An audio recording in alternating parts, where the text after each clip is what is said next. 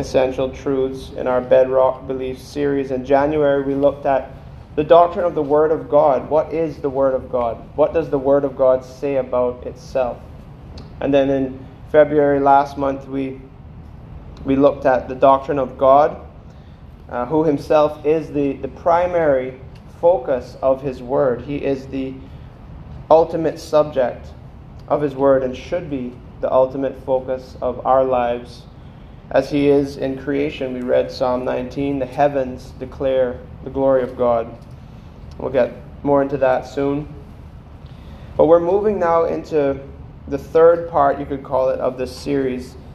And that is the doctrine of creation, of the creation and the fall of mankind. And there's no way that I could or that I would intend to focus on every aspect of creation. And so I want us to especially focus on humanity in a special way. And I'm not going to get too much into the subject of what it means to be humanity, what it means to be made in God's image. I may touch on it very lightly or in passing, but a dear brother of mine has graciously offered to serve us, to be our preacher, a guest preacher next week. He's been fellowshipping with us for a little while now and came out to the men's breakfast. Some of you got to meet him. His name is Shamar Harding. You can see him afterwards if you want to raise your hand briefly, brother. He's gonna be here, so welcome him and encourage him. He's going to be covering that topic for us next week, made in God's image. And I'll actually be away this week, so I'm hoping my flight will return on time on Sunday. But you know how that goes. I hope to be with you all in fellowship, but I know that it'll be a blessing to have him serving us in this way. I hope by now you trust and have come to understand that anyone that I happily share the preaching with is someone that I take seriously, that I believe is faithful in their walk with the Lord. And I've seen that over at least a decade now in his life. And he's been a brother to me, an encouragement to me. Loves God, loves his word, loves his family and his community. And he serves all of them in that order. So, looking forward to that. And so this month in particular, we're going to be looking at the doctrine of creation and fall. And so I wanted to focus primarily on Genesis chapter 1 today. And if you'll, again, turn or tap with me to Genesis 1, I just want to read through this passage of Scripture for us before I say anything else.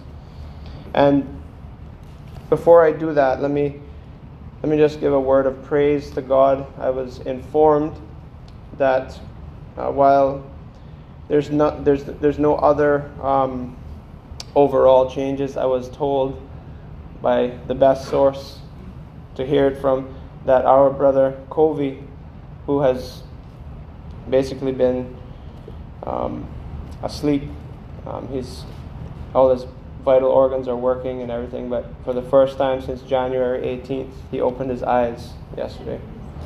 So I think that's something to praise God for, and let's continue to keep him in prayer, as we'll be reminded of today. Our God is a great God who can do all things to his glory and for our good. Let us read now this foundational passage of Scripture, Genesis chapter 1, starting in verse 1. In the beginning, God created the heavens and the earth. Now the earth was formless and empty, and darkness was over the surface of the deep, and the Spirit of God was hovering over the waters. And God said, "Let there be light," and there was light. God saw that the light was good, and he separated the light from the darkness. God called the light day, and the darkness he called night. And there was evening, and there was morning, the first day. And God said, "Let there be an expanse between the waters to separate water from water." So God made the expanse and separated the water under the expanse from the water above it.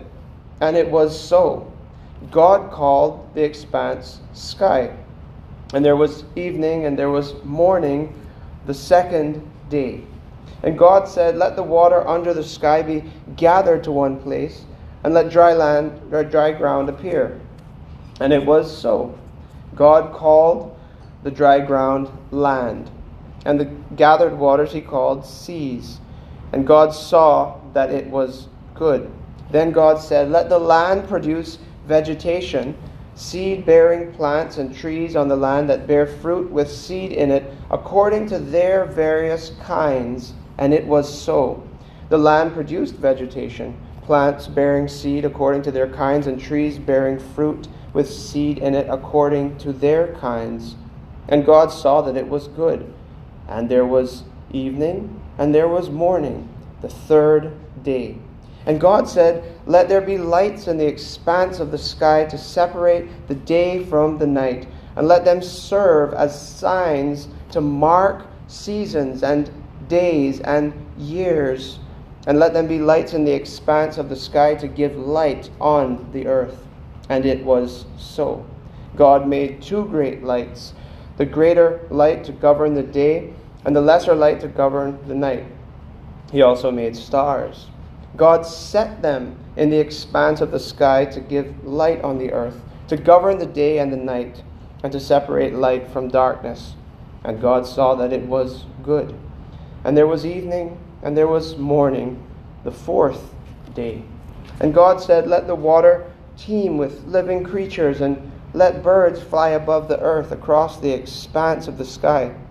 So God created the great creatures of the sea and every living and moving thing with which the water teems according to their kinds, and every winged bird according to its kind. And God saw that it was good. God blessed them and said, be fruitful and increase in number, and fill the water in the seas, and let the birds increase on the earth. And there was evening, and there was morning, the fifth day. And God said, let the land produce living creatures according to their kinds, livestock, creatures that move on the ground, and wild animals, each according to its kind. And it was so.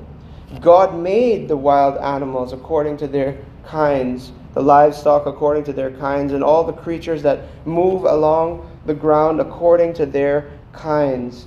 And God saw that it was good.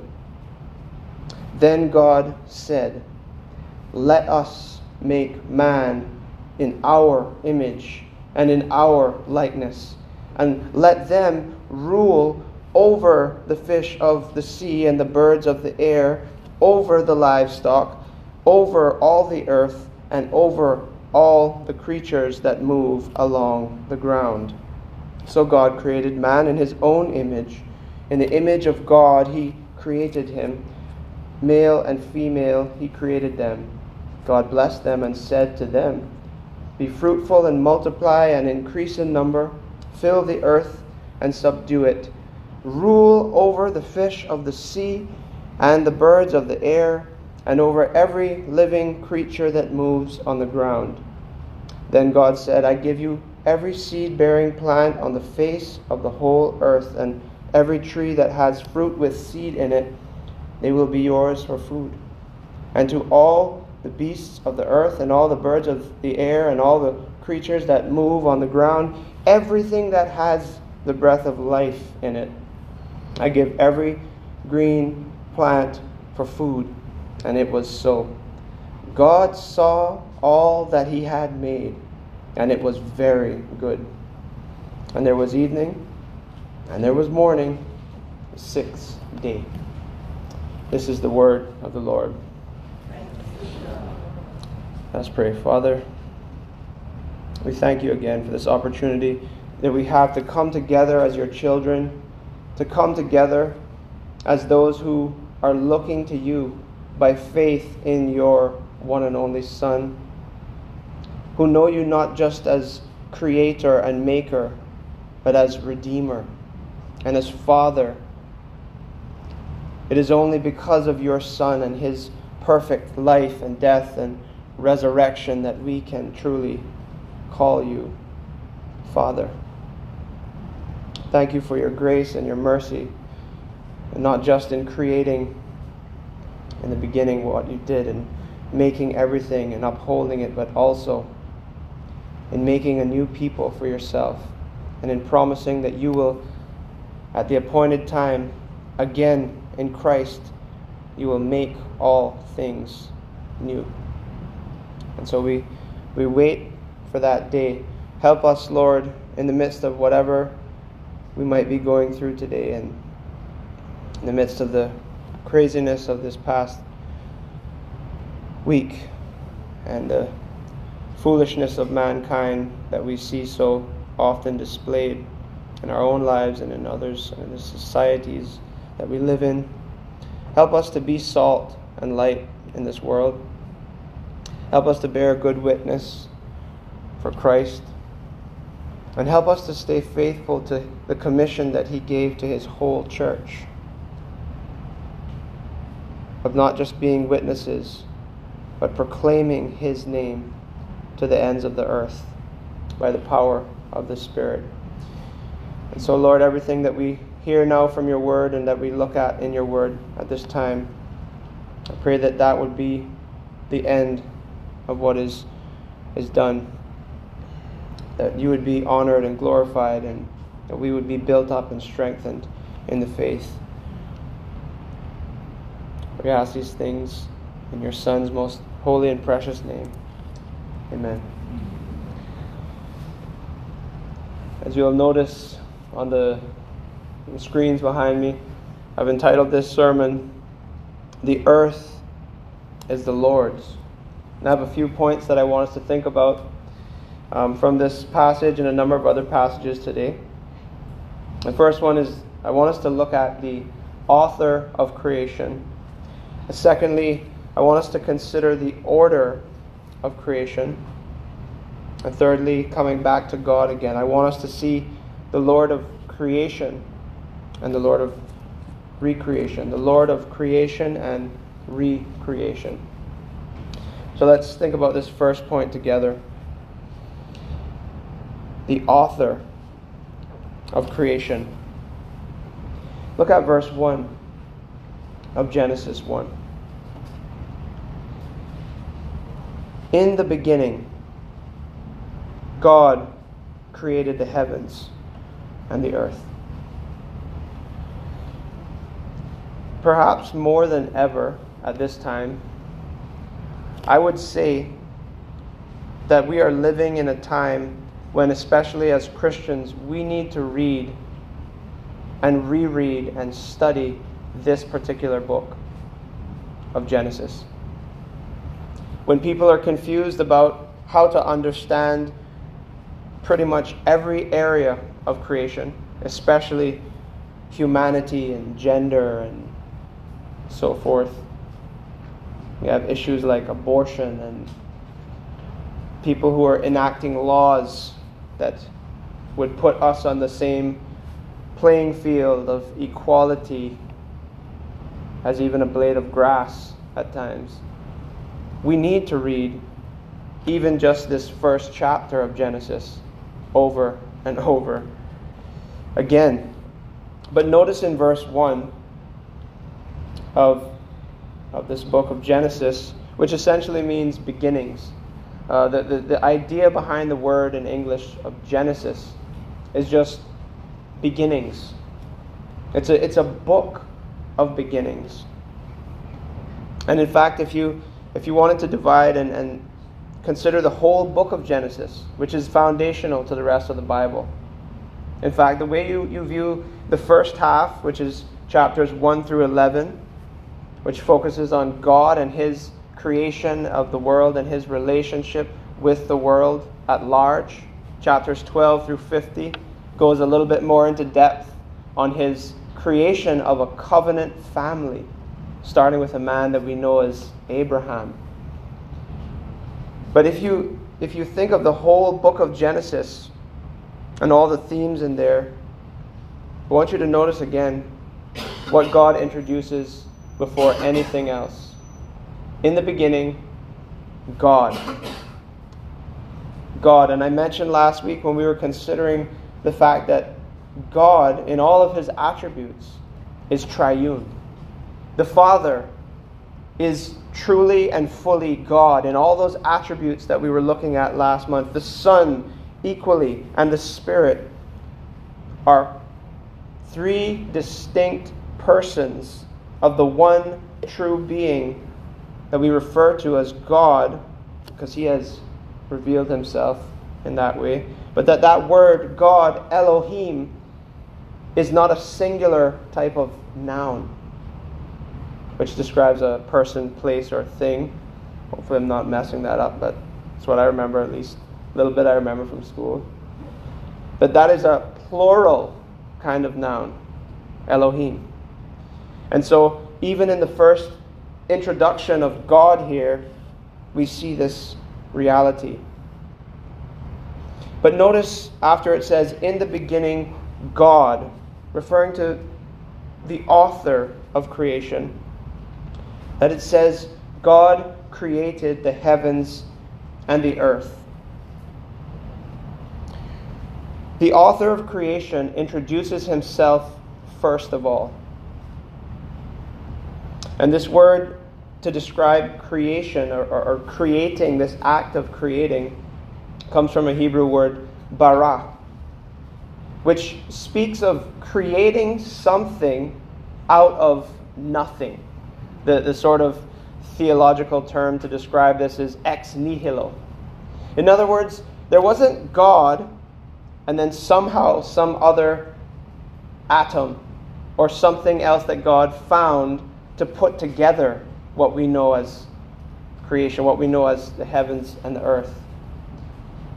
But remember, God himself is the only one who is uncreated. He is eternal. He has no beginning. He has no ending. He is the eternal one. And when it says God created, what it's referring to is both his authorship, his ownership, and it begins to touch on what it was he was doing. He was creating everything out of nothing. And in thinking again about the author of creation, before I move into the second point too quickly, we're told more clearly in the New Testament some details about how the Father, the Son, and the Spirit were involved in this. In fact, again, you see it there on the beginning of this chapter in verse 1. And the Spirit of God, verse 2, was hovering over the waters. There's a reason why pretty much any English translation you read, the translators have put that S for the Spirit in capitals, because it's representing a person, the third person of the Trinity. It's the same reason why you should ask a question when you see verses 26 and 27. But verse 26 says, let us make man. Let us, plural. But then we're reminded that it was the image of God, singular, in verse 27. The one true God, the one who is eternal and infinite and uncreated. It was in his image that we were made. But there's at least two persons rather, involved in verse 26 when it says, let us make man in our likeness and image. So we, as Christians, to be faithful to the Word, we go to the New Testament where we are shown the person and work of Christ in passages like John 1. If you turn to John 1, you see these words. In the beginning was, you notice the similarity there.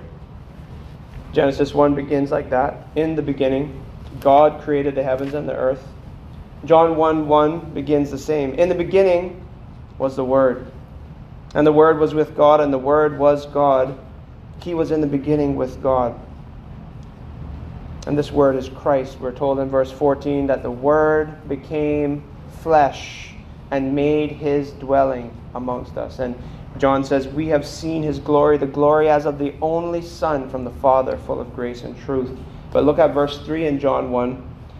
Through him, Jesus Christ, all things were made. Without him, nothing was made that has been made. Verse 4, in him was life, and that life was the light of men. So we see that the divine author of all things is this triune God, and that he is the very source of all creation, that he is the one who gives it not just its prior existence, its first coming into being, but who upholds all things, we're told in Hebrews 1, by the power of his word. And if you read passages like Colossians 1:16, you see that similar language is used of Christ, and it says that all things were made by him and for him. So God, in all of these ways, is the author of creation. I want us to look at the order of creation. And again, there's no way I could, well, maybe I could, but you'd have to bring your tents. But there's no way I could go through each of these days in a way that would, in a sense, do real justice to each of them. But let's think a little bit about the order. And you could say the order and the orderliness of creation. Let's continue again in verses 1 and 2. In the beginning, God created the heavens and the earth. Now, the earth was formless and empty. Some translations say void and use different language. Darkness was over the surface of the deep, and the Spirit of God was hovering over the waters. And this is just before God says, let there be light. And the idea of what happens here when God begins to create all things from nothing is that before we even get into what is referred to as the first day, God actually creates. Don't miss this. God creates the materials. You know, when you're building constructing a house or something, you need to go to A.L. Thompson's, and we have to order our, or whichever place you like to go. We have to order our materials. We pre-order. Then we go. Then we figure out how to put things together, especially if we're men, instead of reading the manual. And then we put together and construct something. But this language in verses 1 and 2, before the days themselves begin, is speaking about God creating the pre-ordered materials of creation, the atoms, the molecules. But the language here of formless and empty or void, some people have described it as chaos. And the reason I don't suggest using that is because that can refer to something that is morally problematic. But some people will describe this as God creating the pre-ordered materials, and then in those 6 days that follow, He's ordering them. But that's really what's taking place when you go from verses 2 to verse 3 into the first day. Let there be light. And so God creates all the materials that we get to study after thousands of years, and some of us feel so wise. And we praise people. You know, his name just slipped out of my head, but the one who created the light. You know, he figures out how things fit together and how to turn on light, how to basically capture certain elements in a way that they create light. But in verse 3, that's not what God is doing. He's taking His own pre-ordered materials and causing some of them to create something that is light. He's ordering creation. See, the word create here doesn't just speak of creating something out of nothing. In His creation of all these materials, these atoms and molecules, and you know, if you want to know more about that, you can ask my wife after the service. I'm not a scientist. I do know the one who made true science and everything else. But in this word, barach, create, it's talking about in the instance that He brought things into being, their purpose, their use, their correct use was being determined in their very existence in a way that does not change no matter what age we are living in. And so we see that God gradually creates all the world and the universe and the galaxies and everything beyond what human minds can even fathom in 6 literal 24-hour days. Now you say, hold on, Pastor, you just said you're not a scientist. I went to school and I read a lot of books, and it tells me that there's no way that could have been 6 24-hour literal days. Well, let's think about that. Again, when we see the word day in Scripture, it comes from the Hebrew word yom. And so I'll just pick on one way that this word is used. And I'm sure you've heard this. It's a day called Yom Kippur. It's an Israelite Day of Atonement. And this only comes around on one day of the year. Let's see a show of hands. Anyone who's heard of that? Yom Kippur? Yeah? Okay. Can you imagine the utter confusion if from the first day that was enacted up to now, they had to figure out what space of time, what time frame to sacrifice those creatures on the Day of Atonement? I'll just tell you simply, they didn't have to figure it out. You know why? Because it came around every year in the space of one 24-hour period, which we know as the Day of Atonement. So every time we read one of these 6 days, it is the word Yom. But not only that, when we think about the order of creation, you see these words, and there was evening, and there was morning. Now I could ask a child to tell me, how do you describe one evening and one morning? And the child would be able to tell me, that's a day. Not only that, but each of the days is marked with a number. And the reason I'm pointing this out, and maybe it doesn't stand out as much when you hear it coming from my mouth here, but Hebrew literature was very poetic. And so when they wrote these things down, first of all, it would be much shorter than what we read in the English. But there was a symmetry and a type of poetic nature in which these things being read were to teach the people, first of all, how God created the world, but then how they were to live their life.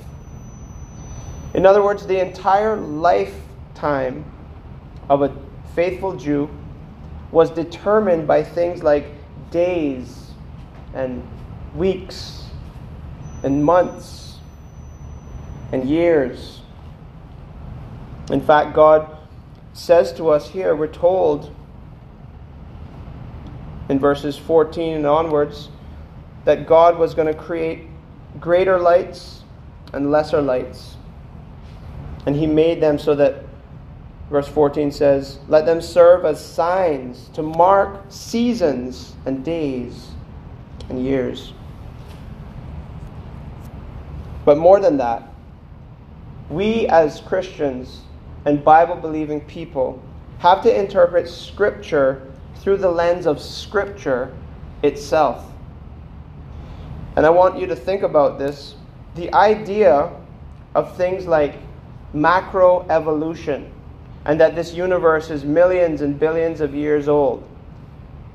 Out of thousands of years of our existence as the church, and over 5,000 something years, the existence of the nation of Israel, receiving this written revelation from God, it's only been in the last couple of hundred years that any professing Christian has ever tried to blend those ideas of evolution and billions of years of existence in this world together with Genesis 1.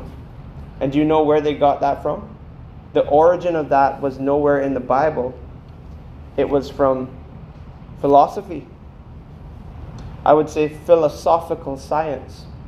Observable science looks through a microscope at things that you can touch and monitor and observe. Anyone who steps beyond that too far, especially backwards to the beginning of time, I deem that as more philosophical science than anything else. What we're talking about when we read and discuss these things from the pages of Genesis 1 and 2, I would say Genesis 1 through 11, really. We're talking about historical science. And you know how many people were present when all of the world was created? None. One. And if we are going to be true Christians in our thoughts, in our expressions of God and of truth, we must have a childlike faith. We may not be able to understand how ideas that come to us fit somehow, or if they fit with the truth of God's Word, but we need to come to God's Word and say, I believe that this is your Word. I receive what it says. And if you're going to interpret Genesis 1, you've got to do it through the lens of Scripture. Exodus 20, chapter 11, says it this way. In 6 days, God created the heavens and the earth. And that's in connection with a seventh day. And by the way, I didn't read that. Look at the first few verses there of chapter 2 on page number 2. Genesis 2. Thus the heavens and the earth were completed in all their vast array. That means in everything that makes up what creation is. That had been done. There's nothing new. It's Solomon who says in Ecclesiastes, there's nothing new under the sun. We typically, myself included, we typically refer to that as sinfulness or human thoughts or ideas. But it's referring actually, as well as that, it's referring to creation. There's nothing new that has come into being since this point. So in 6 days, but look at verse 2 of chapter 2. By the seventh day, God had finished the work he had been doing. So on the seventh day, he rested from all his work. And God blessed the seventh day and made it holy, because on it, and listen carefully to how he words this, on it he rested from all the work of creating that he had done. What did he rest from? He rested from bringing into existence all the materials and then ordering all of them in the way that they exist. Plants according to their kinds. Creatures according to their kinds. And last of all, the human race made in his likeness. According to our own kinds, we are not animals. We rule over them. In fact, in Genesis 2, you see a little bit what that looks like. I won't say too much more than that. But he rested from creating. But in Hebrews 1, we're told the Son is upholding or governing all of these elements. Every breath, it's as if God is taking his own hands in love and putting that into our lungs, in and out. He's upholding all things by his powerful word. And Jesus himself, when he was being challenged by the Pharisees, I think it's in John 5, once again being challenged because he did something good on the Sabbath. You know what he says? He says, my Father and I, in other words, he's classing himself with the Father. He says, we have been working since the beginning. In other words, even when God is said to have taken rest, he was still working on that particular day. But he rested from the work of creating. And he has continued to everlastingly will continue to uphold all that is in existence by his own power and will, his wisdom, his grace, and so forth. So we must interpret the order of creation, the purpose of creation, according to God's own word.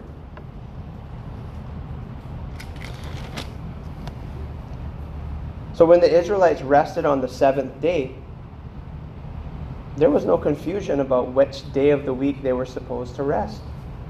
Within the old covenant framework, they were to rest on what we know as Saturday. And there was no confusion about which day it was, the fact that was it a 24-hour period or not. No, they knew. How did they know?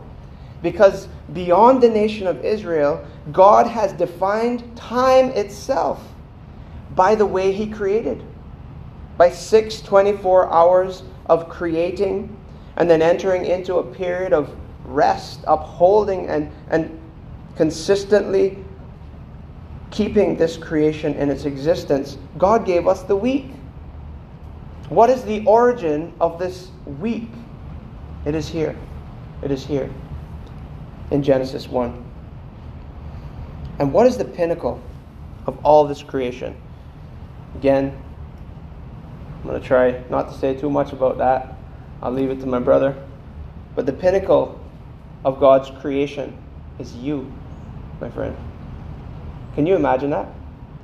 All of this creation, which is too much to take in, and we live in a fallen creation that is no longer defined as very good. You must be delusional if you think otherwise. But with all of the fall that has taken place, is it not amazing to take in God's handiwork? And to praise Him for what He has done, even in creation. But think about this. You are the pinnacle of God's creation. No, I'm not going to run too far. There's a lot of false teachers today who are taking what I just said and run into East End and saying a bunch of other foolishness with it. Just remember, we were taken from dirt. We were taken from dirt and made something amazing, the image of God. And notice when he comes to the end of his work of creating, what he says in verse 31 of Genesis.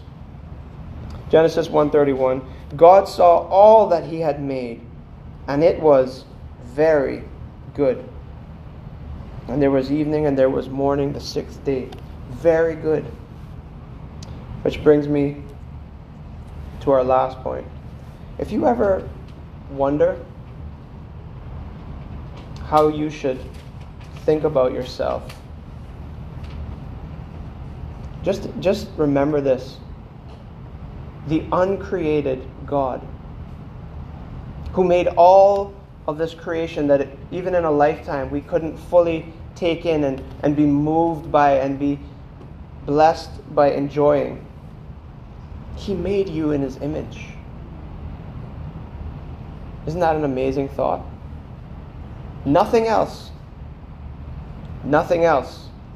Remember, God in His handiwork, in His creating, He's separate.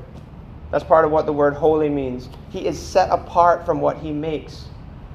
He is untouched by the dependency and the finite nature of creation, even as He interacts with it. We don't believe as Christians in pantheism.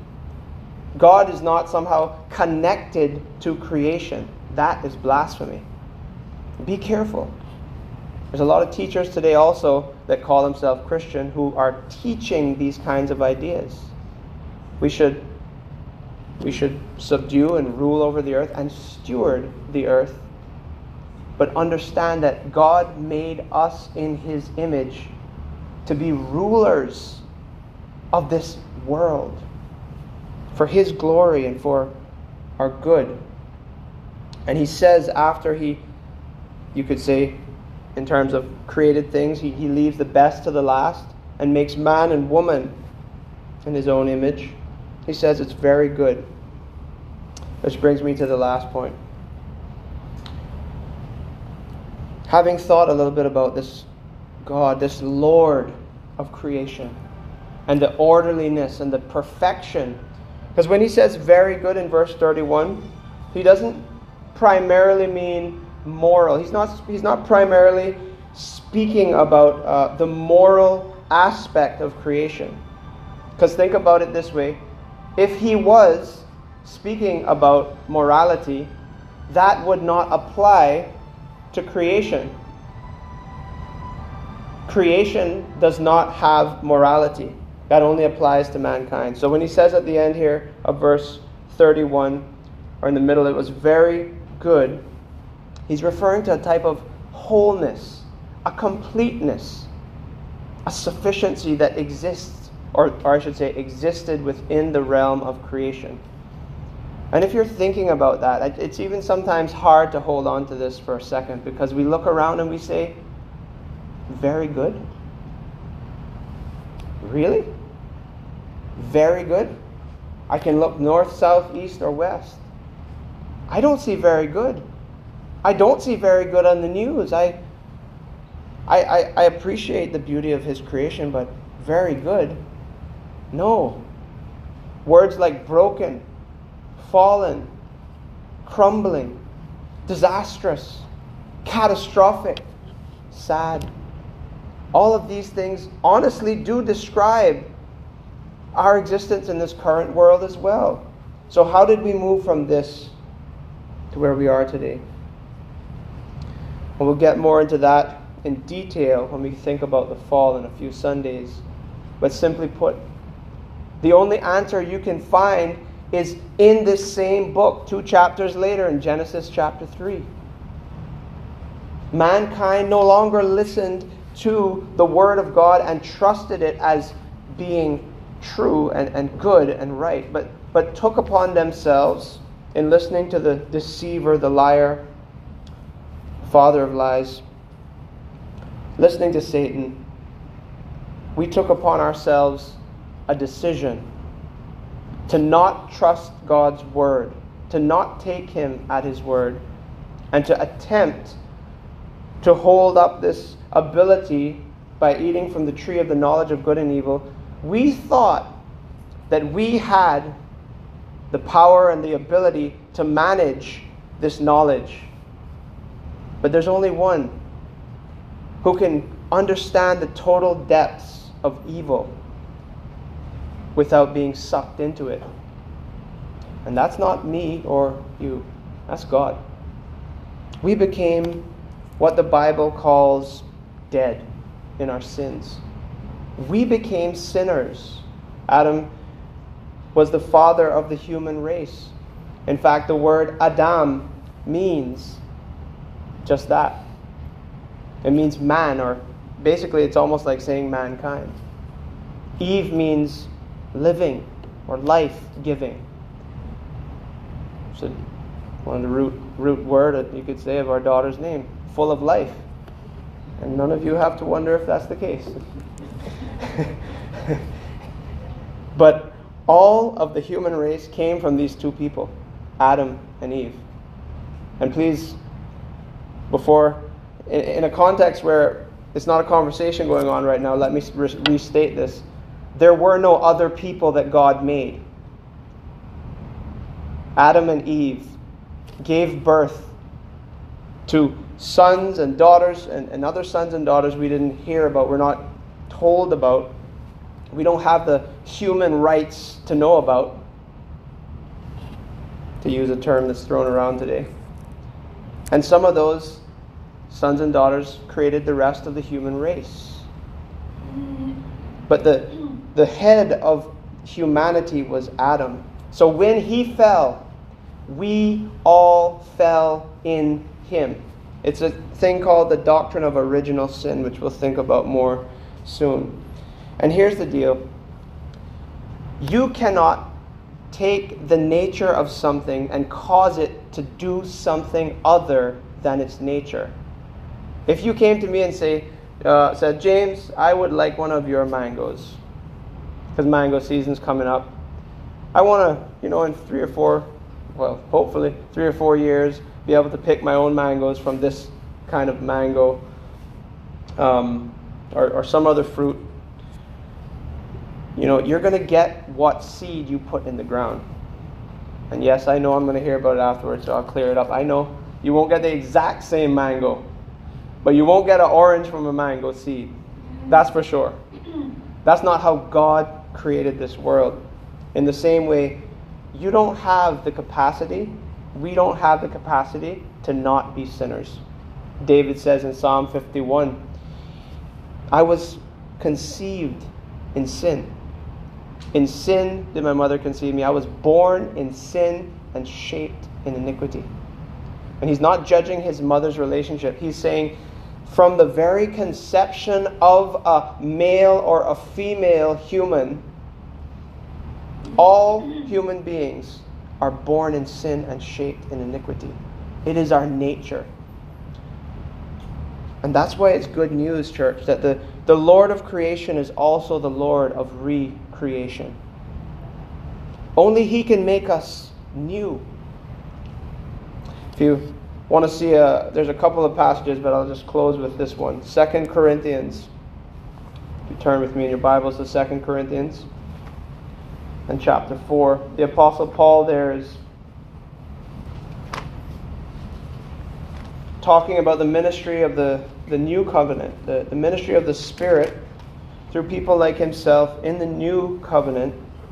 He's about to defend himself against false apostles. See, they've been around for a long time. That's all we have today, by the way. The 12 apostles that existed were the only true apostles in that sense.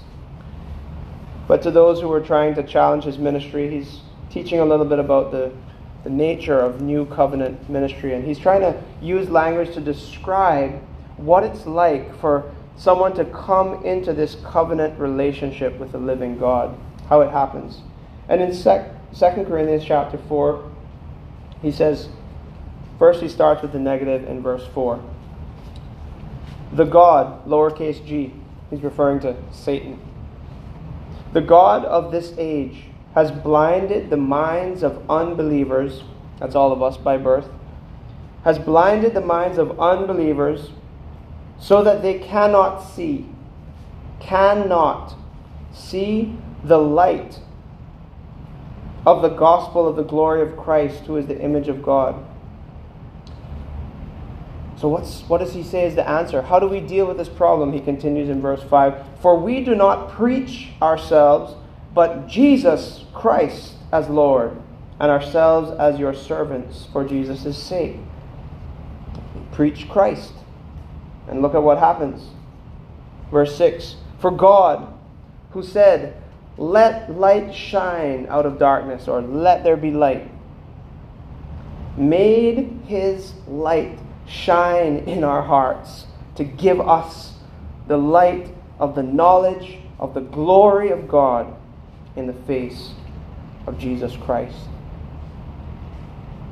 How do we go from blind, spiritually deaf, spiritually dead sinners who don't see Jesus Christ as anything more by nature? We don't see Him as anything more than maybe a good guy. Maybe the best guy who ever lived. Maybe someone to follow as a great example. But definitely not the only means of my salvation. The only way to God as my eternal Father. How do we move from seeing Christ wrongly like that to becoming what we call a believer, a Christian? Paul said it is basically as powerful as when God said, let there be light. He shines the light. See there again? Made His light shine in our hearts to give us the light of the knowledge of the glory of God in the face of Jesus Christ. And Christ Himself tells us in many ways throughout His life, and at the end of Revelation, in this vision that he gets, that John gets from Jesus, He says, I am making all things new. I will come back and wipe away every tear, and there will be no more death, no more tears, no more mourning, no more sickness, no more COVID, no more cancer, no more suffering. It will be very good once again, in the most ultimate sense. This is the grace of God in Jesus Christ. That He sent Him to live a life of sinless perfection, completely obedient in every second of his life as one of us to the Father's will, to the Father's law. And having lived for 33-something years in sinlessness, goes to Calvary's cross with a working knowledge of what is about to happen to him, which would crush any of us. Even just to see the future would do that. He goes to Calvary, and like Jacob,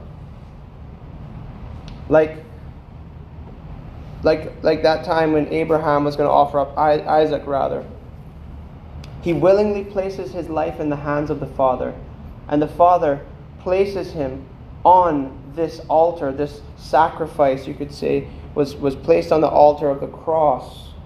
But unlike Abraham,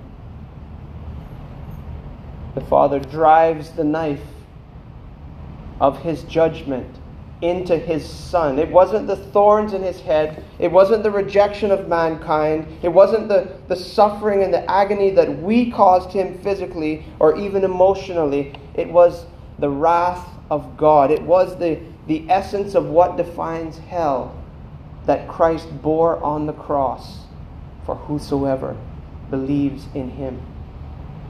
That paid the penalty for our sin. And 3 days later, rising again in victory, showing that his sacrifice was accepted and that yes, it had been finished, paid in full, he then ascended later to the Father's right hand. And having completed this work, his people and all their sins have been atoned for, but God makes us into his people. He shines his light by the Holy Spirit, who takes Christ. Notice what Paul says again. We preach Christ.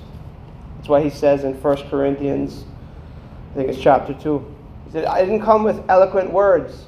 I didn't come with PhDs. I didn't come with associations with any other entity, or with my own wisdom or so-called power. But he says, I came and preached Christ to you, and him crucified, so that his wisdom and power and glory are magnified. When we think about creation, if you're listening to me at this time and you're thinking about all this, you see, it's not enough to see God as the Creator. You must come to know him as your Redeemer through the Lord Jesus Christ, who was crushed for our iniquity and will come back at the end of time, which only God knows when, to make all things new. And that is the guarantee that we have in Christ. This is why Paul, after teaching 11 chapters of wide and deep truths of this gospel, in Romans chapter 11, he closes with these words, which I'll close with, from Romans 11:36. For from him, and through him, and to him are all things. To him be glory forever. Amen. Let us pray. Father, we thank you so much for your love. We thank you for your wisdom. That you, as the divine architect, ordered all things after creating everything that we now know. We thank you that you not only created through your Son, but you continue to uphold all of your creation. But more than that, we thank you that you are making all things new, one person at a time. Oh God, we need ourselves to continue to be made new. We need so many people around us to be made new, to be born again, to be born from on high by the power of your Spirit. Would you take the truth of your gospel today for anyone who's listening that has not yet trusted in Christ? Would you shine that glorious light into their souls that they would see Christ, that they would turn their eyes upon Jesus and look full in his wonderful face, so that all other things will just fade away in his glory and grace.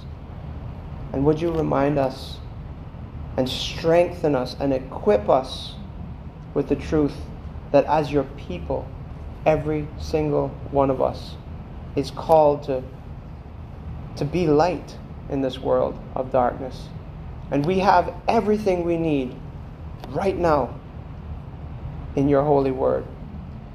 And by the person and the presence and the power of your Holy Spirit, would you use us to be a people who shine this gospel light across the fence, across the aisle, across the island, and across the world. We pray, Lord, for these criminals who are committing these heinous acts of crime to be spoken to with the truth, to see whose children they are by nature, but to see the grace of God in Jesus Christ, that they can be your child through faith in him and be made new and be set free from the bondage of sin. Help us, Lord, as a church to be faithful to what you have called the church to do. Help the government to be faithful to what you have created the government to do. And help us to work together, regardless of what may change around us or may not change, to recognize that as the church, we are your people. We are already in this new creation reality, and to never let that diminish praise in our life. Forgive us for our lack of commitment to you in so many ways. Forgive us for our fear of man, our laziness spiritually, to proclaim your gospel and to call people to repent according to your gospel, to trust in Christ, and help us to be more faithful as the days continue until we see him face to face, until our faith becomes sight in a new heavens and earth. We praise you for who you are and for what you have done, and we ask all these things in Jesus' name. Amen. I'd like to invite the worship team to come up at this time and join me. And if you're able, would you please stand with us for the closing hymn from the Trinity Hymnal, which is hymn number 111. This is my Father's world. Praise